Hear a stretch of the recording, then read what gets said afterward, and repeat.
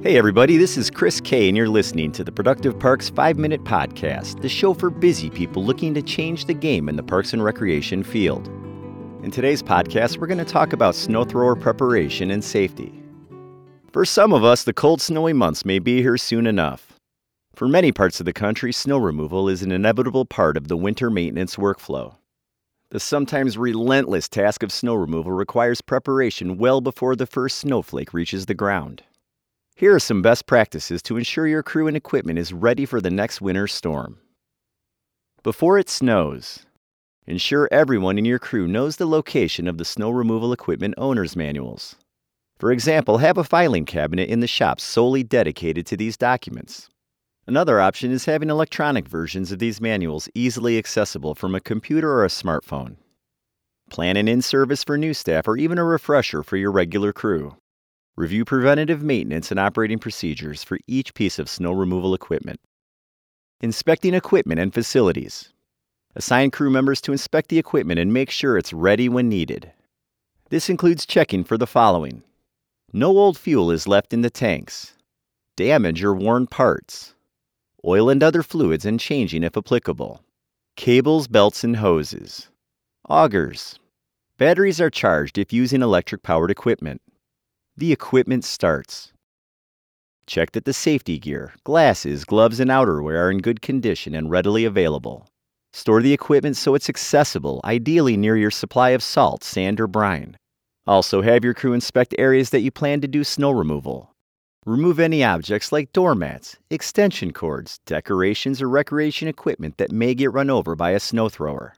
This often forgotten inspection will prevent injury and damage to your equipment.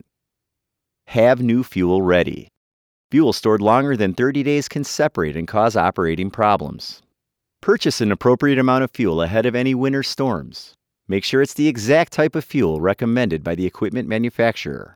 Store the fuel in an approved container and label it with the date purchased and ethanol content. Fuel your snow throwers while the engine is cold and outside of the shop. Never add fuel to a running engine. Plan crew assignments. You can't control when it snows, but you can control how your crew will respond to various winter weather scenarios. Given your crew's size and schedules and the needs of your various facilities, you will want to have a plan of action for how to accomplish snow removal based on any given day. After all, assigning a crew for Tuesday morning snow showers may be a lot different than handling a Friday night snowstorm. Oftentimes, this requires collaboration with other department managers so everyone knows the program and event schedules, cancellation procedures, and snow removal priorities. After the snow, the in-services are completed. Your equipment is ready. You have a stockpile of new fuel and salt. Your snow removal crew is ready to take action. Here are a few points you want to stress when it's time to clear the snow.